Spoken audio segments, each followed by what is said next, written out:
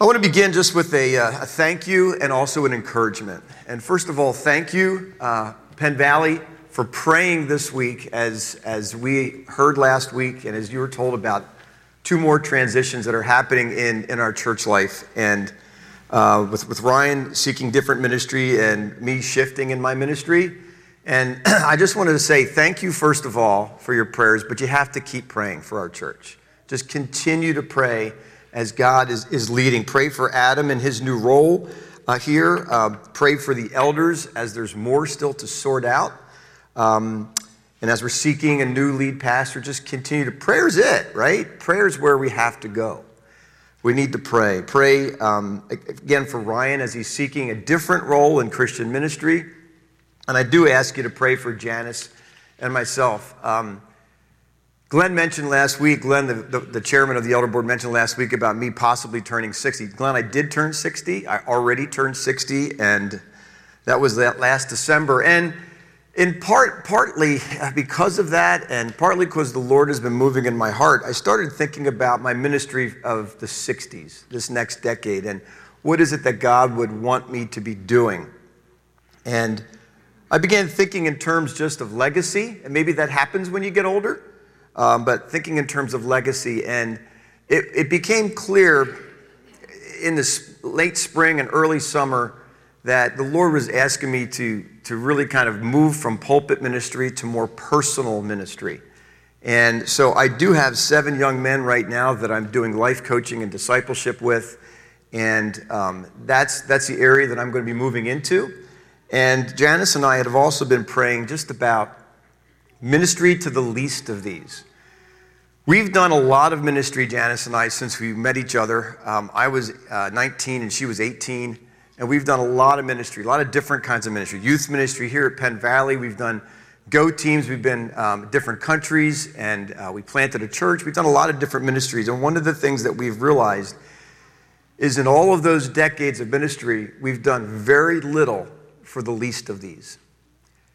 And that's a very convicting passage, and it has been for us this last year, when people approached Jesus and said, Lord, why can't we come into the kingdom? And he said, well, you haven't done anything for the least of these. And I know salvation isn't based on that, but it's still a very, very heavy message that Jesus gave. And others came and said, Lord, when did we feed you? When did we clothe you? And he said, whenever you do it for the least of these, you've done it for me. And so Janice and I want to get more involved in that type of ministry, and that does take a lot of time. I shared with our discovery group this Wednesday that there's a ministry, an ongoing ministry that's going on in McPherson Park in Philadelphia that deals with homeless and the addicts. As they're being pushed farther and farther out of Kensington, they end up kind of congregating around this park. And we want to be more involved in that kind of ministry, and that takes a lot of time. So we would covet your prayers as we are making a shift from pulpit ministry to more personal ministry, and we really would appreciate as well that you just continue to pray for the church. Pray for our church here at Penn Valley, and that's what we're going to do to start. We're going to pray together right now, so let's pray. Father God, we thank you so much for your love, your lavish love that caused you to send your Son to not only save us, but to save us into a community, to save us into a church. What a mysterious and magnificent plan you've had to do that. And Lord, we know that you're the head of the church. You tell us that in your word. You tell us the gates of hell cannot stand against the church. And it's faith in you. And that image, Lord, has just become so real in these last few weeks. That as strong and as mighty as the power of our adversary is, his gates crumble before your church. We need to be reminded of that. And so, Lord, I thank you for people like Pastor Goodhart and Pastor Griffith and Pastor Tweedale and Pastor Womble, and Pastor Tim and Pastor Larry and Pastor Andrew and the team that serve with him. We thank you for all of these people who have led and served in this congregation from the very beginning. And we know, Lord, that you have great plans for this community of faith that you have formed. And so we ask that you would lead and you would empower Adam in his new role here for the next 9 months, you would just empower him, empower his preaching. We ask that you would humble the elders as they seek you and as they pray and as they plan. Lord, we also pray for Ryan as he's seeking that different role in Christian ministry and ask that you would lead and support him. And for Janice and myself, Lord, we have depended on you for decades, and we depend on you now as we enter this shift from pulpit-type ministry to more personalized ministry. We ask, Lord, that you would lead us in that. And we thank you, Jesus, for being faithful as we sang, no matter what state our heart is in, you are faithful. You are faithful to us personally, and you're faithful to this church. And we thank you for it. We're grateful in Jesus' name. Amen.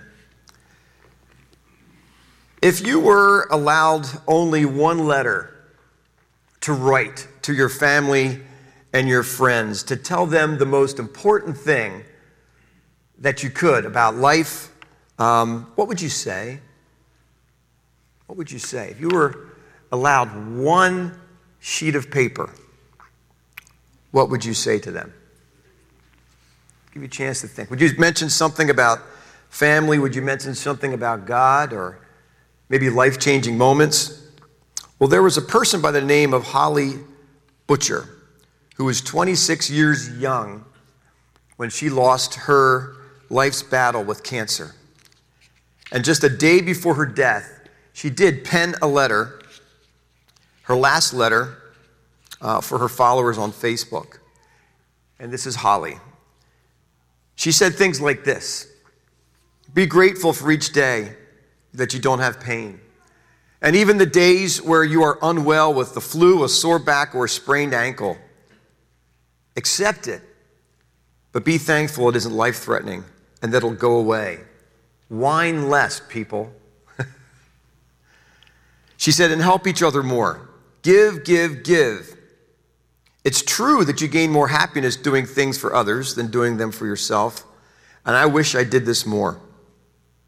Buy your friend something kind instead of another dress for yourself, or another beauty product or jewelry for that next wedding. Remember, number one, no one cares if you wear the same thing twice. Number two, it feels good to take them out for a meal, or better yet, cook them a meal. Try just enjoying and being in moments rather than capturing them through the screen of your phone. Life isn't meant to be lived through a screen, nor is it about getting the perfect photo. Get up early sometimes, I would argue with that, but get up early sometimes and listen to the birds while you watch the beautiful colors the sun makes as it rises. Listen to music. Really listen, because music is therapy. Cuddle your dog. I know I'll miss that. Put your phone down and talk to your friends in person and ask how are they doing, and listen. Eat the cake with zero guilt. Don't feel pressured to do what other people might think is a fulfilling life. You might want a mediocre life, and that's okay. Tell your loved ones you love them every time you get the chance, and love them with everything you have. She said a number of other things, but those are just some excerpts of her very last letter. What would you say? Now, you have to fit it all on one page. Would you talk about God? Would you talk about your family? Would you talk about life-changing moments and what they meant to you? What would you write? Well, the Apostle John wrote a letter like this.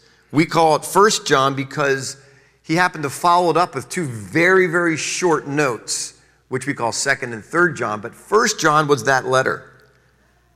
And in both of the follow-up letters of 2nd John and 3rd John, he wrote, I have much to write to you, but I do not want to use paper and ink.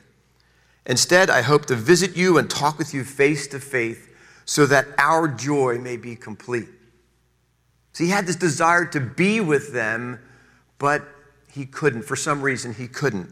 And twice in his two follow-up notes, which weren't more than a postcard size, but they're in our Bible, he said, I have much more to write to you, but I have to kind of shorten it up.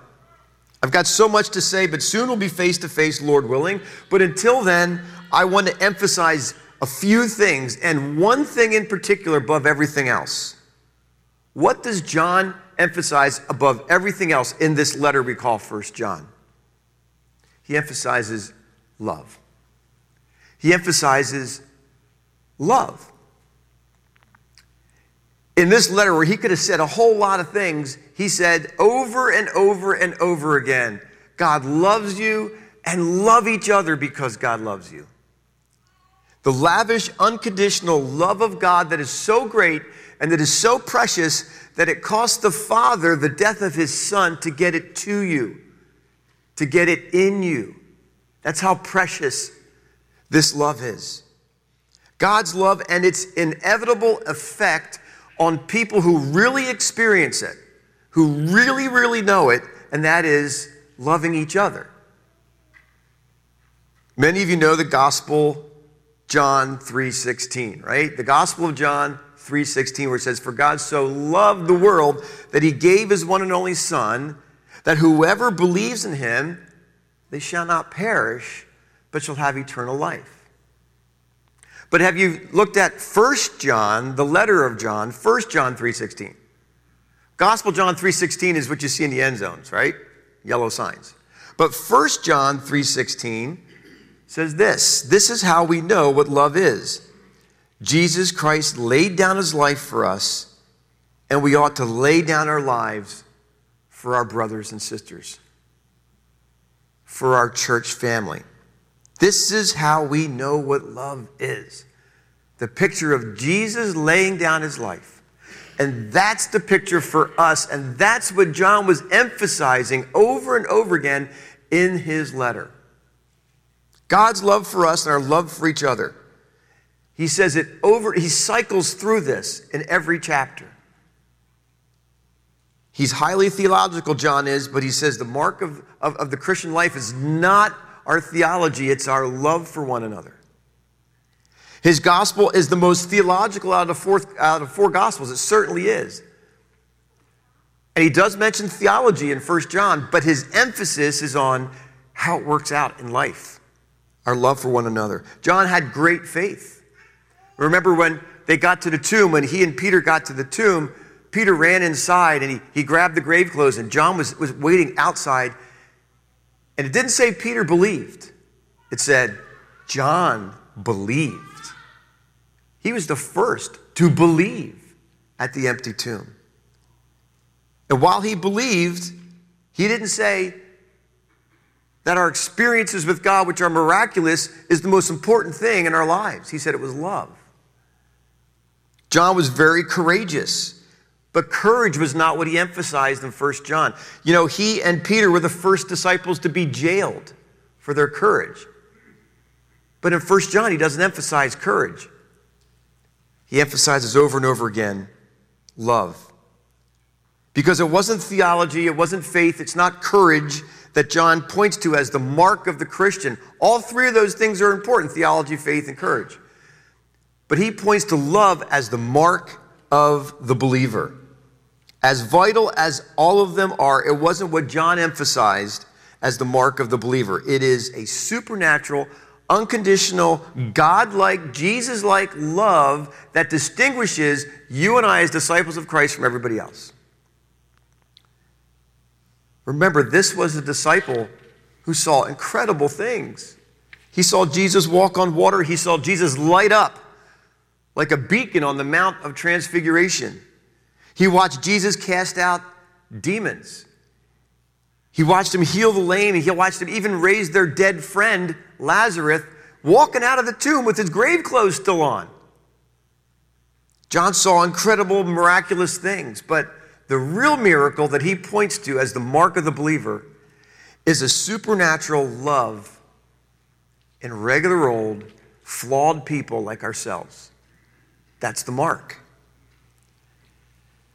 The disciple John took Jesus at his word when Jesus said, "By this everyone will know that you're my disciples, if you love one another."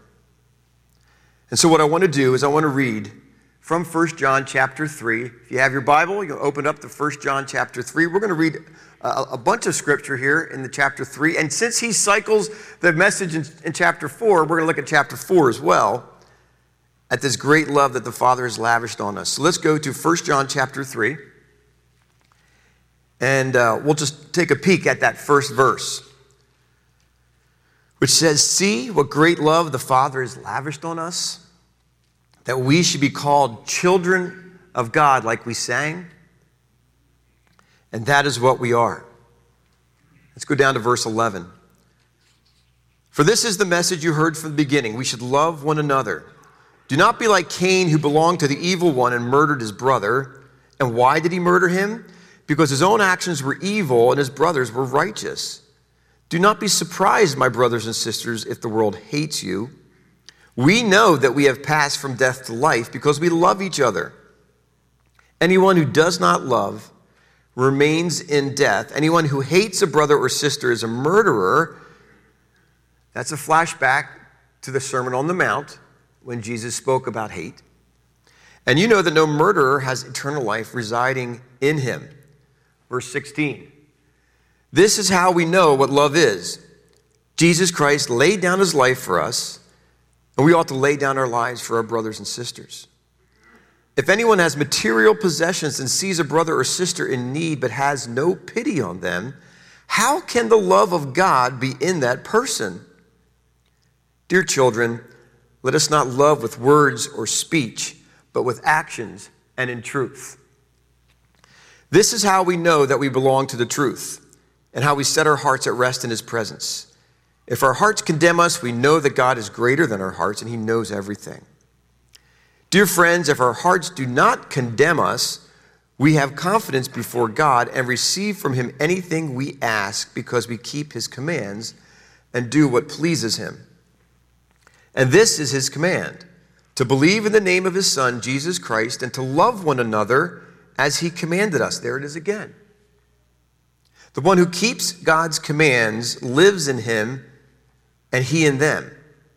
And this is how we know that he lives in us. We know it by the Spirit he gave us. Dear friends, let us love one another." And now in chapter 4, verse 7. Chapter 4, verse 7. Because he cycles again into this message. "Dear friends, let us love one another, for love comes from God. Everyone who loves has been born of God and knows God. Whoever does not love does not know God, because God is love. This is how God showed his love among us. He sent his one and only Son into the world that we might live through him. This is love, not that we loved God, but that he loved us and sent his Son as an atoning sacrifice for our sins." This is the third time he said this is love. "Dear friends, since God so loved us, we also ought to love one another. No one has ever seen God, but if we love one another, God lives in us, and his love is made complete in us." I'm just going to pause for a second there. Why would he say no one has ever seen God and then talk about loving one another? Because here's why. Because for people that don't know God to see him, they have to see love in us. It's an evangelistic kind of love. If they see a love that is supernatural in regular people that they know, they're seeing God in us. See how that works? So we can't separate love for each other from evangelism. We can't separate love for each other from our love for God. It's all one package. No one has ever seen God, but if we love one another, God lives in us, and his love is made complete in us. Verse 13. The reason I keep turning around is, oh, there it is. It's on the screen in front of me now. Good. I still can't read it, but that's okay. Verse 13. "This is how we know that we live in him and he in us. He's given us of his Spirit. And we have seen and testified that the Father has sent his Son to be the Savior of the world. If anyone acknowledges that Jesus is the Son of God, God lives in them and they in God.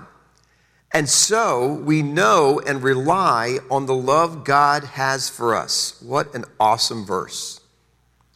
"God is love. Whoever lives in love lives in God, and God in them. And this is how love is made complete among us, so that we will have confidence on the day of judgment. In this world, we are like Jesus. There's no fear in love, but perfect love drives out fear, because fear has to do with punishment. The one who fears is not made perfect in love. In other words, if we know that we are in the love of God, we know that we will not be punished, so we can have confidence on the day of judgment, and we can have confidence in our day right now. We love because he first loved us. Whoever claims to love God yet hates a brother or sister is a liar, for whoever does not love their brother and sister whom they have seen cannot love God whom they have not seen. Here he says it again. And he has given us this command. Anyone who loves God must also love their brother and sister. See, love is what John emphasizes in this letter over and over again. It is the mark of the believer. Love for God is proven through our love for each other and how we sacrifice for one another. I can't say, John says, I can't say I love God. God and I, we're great. I just don't like the church. All right? We can't say, I had a great devotional time this morning, a great quiet time, and hold a grudge against somebody at church. Doesn't work. John says, don't tell me you love God if you're not loving your brothers and sisters. We see three things in the chapter 3, and then when he cycles back in chapter 4 that I want to just emphasize here that are crazy. They're crazy when you think about it. And the first one is this: love for each other is evidence that we've passed from death to life. How? That's crazy. How is that evidence that we've passed from death to life? When we go from death to life, we can go to Romans chapter 5, we can go to Romans chapter 8, and we can really get into a good theological discussion on this, and we can kind of outline it, we can know it, but it says here in verse 14 of chapter 3 that love is an evidence that we have actually changed, and we've gone from death to life. It's proof that something has happened to us. Something has changed. There is a life inside of you that is causing you to love more than just your friends, more than just people that you have things in common with. There's something that has changed inside that has made you love people who are not like you or people that you don't like. It's a supernatural love. Jesus says anybody can love their friends. We talked about that this summer in the Sermon on the Mount, Matthew 5:46. But loving each other is somehow proof that we've moved from the death kingdom to the life kingdom. Teenagers are so excited to get their driver's license, parents not so much. But I remember when I got mine, it was a big deal, even though I didn't have a car. My older sister was the only one that owned a car besides my parents. So us 5 boys always drove her car. She was very, very kind. And some of you know my sister Christine. She was amazing. Once you passed your test, you waited for your real license to show up in the mail. I don't know, maybe today, don't they print it right there? They might. I don't remember. My youngest, it took him 4 times to pass his test. It's because he never studied. But you get your license, and you're so excited because somehow you're now an adult, which isn't entirely true. But you somehow feel that way, and it's proof of your age. It's proof that you have permission to drive, and you can flash that card. Here's the proof that I can drive. You may also need it to flash it in situations when you shouldn't be driving, and those are the times you don't want to be flashing your license. But even then, it's proof that you passed. You passed your test. The depth of our love for our brothers and sisters in Christ is proof that we've passed the test, we've gone from death to life. That eternal life resides in us, that his Spirit, which he's given, resides in us. Our love for each other is a demonstration of salvation. You know why I think that's crazy? Because I compartmentalize. I have my relationships with my brothers and sisters in Christ over here and my relationship with God here. And somewhere in the middle is my understanding of the Christian walk. But John is telling us you can't compartmentalize those things. Your relationship with your brothers and sisters in Christ is tied to your salvation. It's proof that you've been saved. That's a huge statement. You might think they're different things theologically, where my salvation is where I became right with God, and my interactions with other Christians is just, kind of working out my Christian faith. But he says, no, they are glued, they are liquid nailed together. Your salvation and your love for your brothers and sisters in Christ. In fact, your love for them is evidence that you're right with God. Are you with me? Your love for your brothers and sisters in Christ is evidence that you are right with God. And really, isn't that the same thing as Jesus' response back in the Gospels to his accusers and his persecutors when they were trying to trap him? With all the laws in the Old Testament, they said, what is the greatest commandment? They asked Jesus. And Jesus said, love the Lord your God with all your heart, with all your soul, and with all your mind. This is the first and greatest commandment. And the second is like it. I mean, he just right away glued these two together. Love your neighbor as yourself. All the law and the prophets hang on these two commandments. So even Jesus said, this is the most important thing. The law and the prophets hang on those two commandments. Our love for each other is proof that we're right with God. Secondly, we learn in this verse, 1 John 3:16, the love for each other is sacrificial. Like, what is this love like?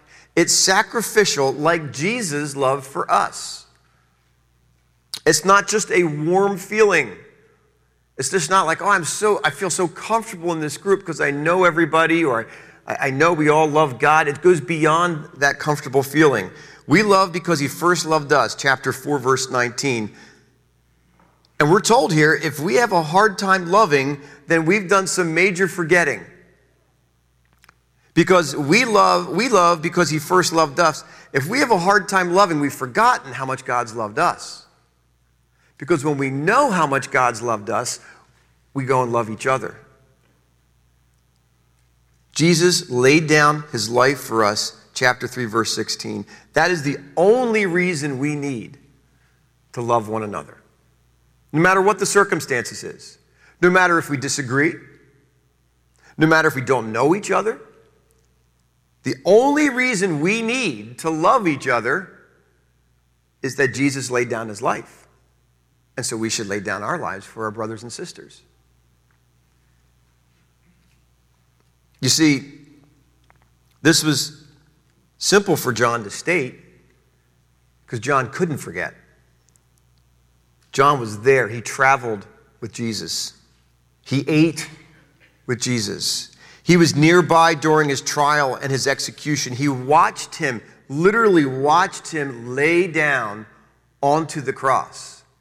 He laid down his life. He watched him breathe his last, all out of love for him.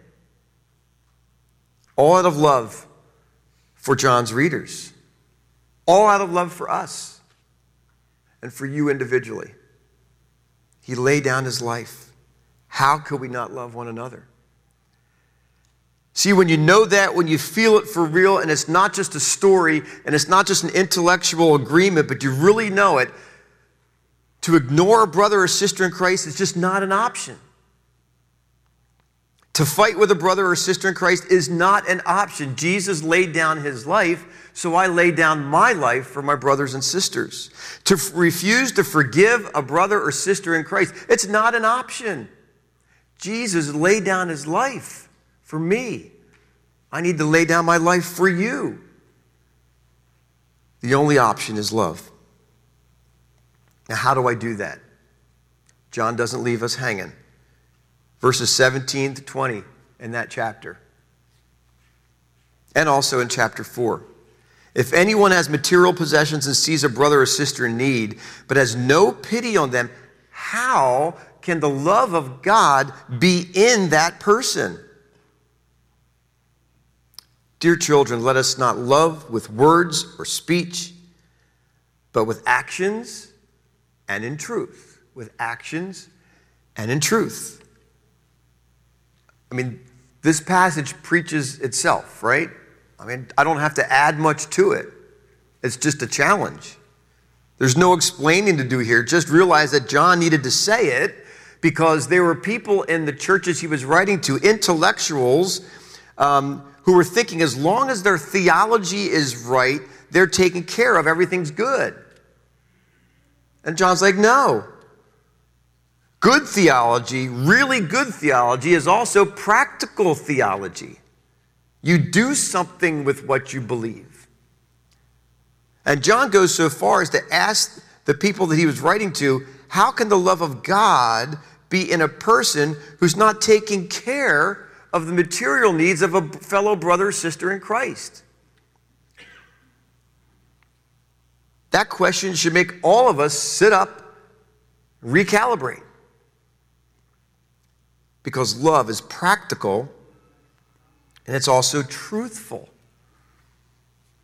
When was the last time that you gave materially to those who are in material need in the body of Christ? I know we tithe. I tithe. You tithe. But beyond that, simple question. When was the last time you gave materially to somebody in the body of Christ that had a material need? Maybe it's somebody over in Afghanistan, a believer over there. It's a simple question, and I hope you can answer it quickly because that is love. We love by giving, but we also love by acting truthfully. He said to love in action and in truth. It just means with integrity, not expecting anything in return. Not expecting and hoping that it may earn us favor with that person or earn us favor with God. To give and to act in truth means to just give with integrity. We give, period. That's what love does. And John is saying that that is the mark of the believer. And he's just repeating what Jesus said in John 13:35. By this all men will know that you're my disciples by the love you have for one another. This kind of love transcends cultures. You can love someone of a completely different culture, someone around the world. You can love in the midst of chaos. Things don't have to be copacetic in order to love like this. They could be chaotic. This kind of love transcends politics. It certainly transcends pandemics. This is a supernatural, Jesus-like, sacrificial, practical love that provides the evidence for the truth that we stand for. You know, I said earlier, it's an evangelistic kind of love that he gave us. By this, all men will know that you have that you are my disciples. They'll know by the love that you have. It's evangelistic. Here's what I mean in light of the truth. I can stand for truth in two ways. I can stand for truth in an unloving way, and in the end, that truth really won't matter because I'm driving people away, because I'm not being loving. The truth can be true, but it's not going to matter because I'm not being loving. Or I could stand for truth in a loving way and draw people toward the truth because of the loving manner I maintain when we're talking about the truth. Truth is truth, but it's the depth of our love that will determine if you drive people away or if you draw them toward the truth by the Spirit's graces. It comes down to love. It's an evangelistic love that John is speaking about. It's an evangelistic love also because our world is looking for an answer.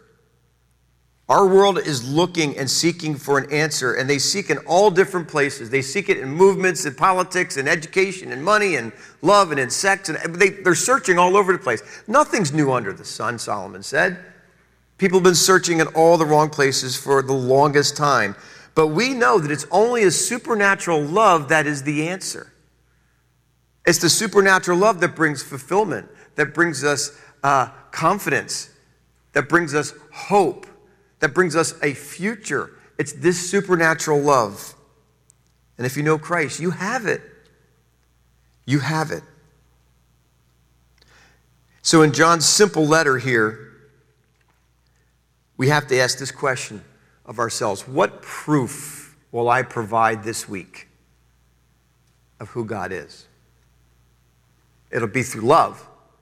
John says it's through love. What sacrifice will I make this week? Because we're told this is what love is.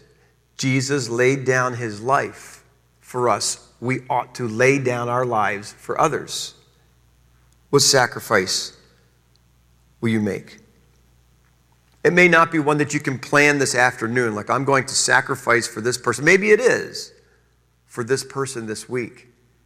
It may be an opportunity that the Holy Spirit just brings right up in front of your face, and now you got a decision. Am I going to put aside my time, my money, my schedule, and sacrifice for this person? Because that's what love is. And finally, what needs will you meet this week to make it known that the Father has lavished love on you and he's called you his child, and you can't help but let it spill over because he's loved you so much? What needs will you meet? We said that John cycles through his points. It can be sort of frustrating to a Western mind when you read his letter. It really does sound more like a letter than it does like a treatise, like the book of Romans. But in chapter 4, verse 21, boy, he says it again, and I just want to leave you with this. He, Jesus, has given us this command: anyone who loves God must also love their brother and sister. That is the mark of every believer. Let's pray.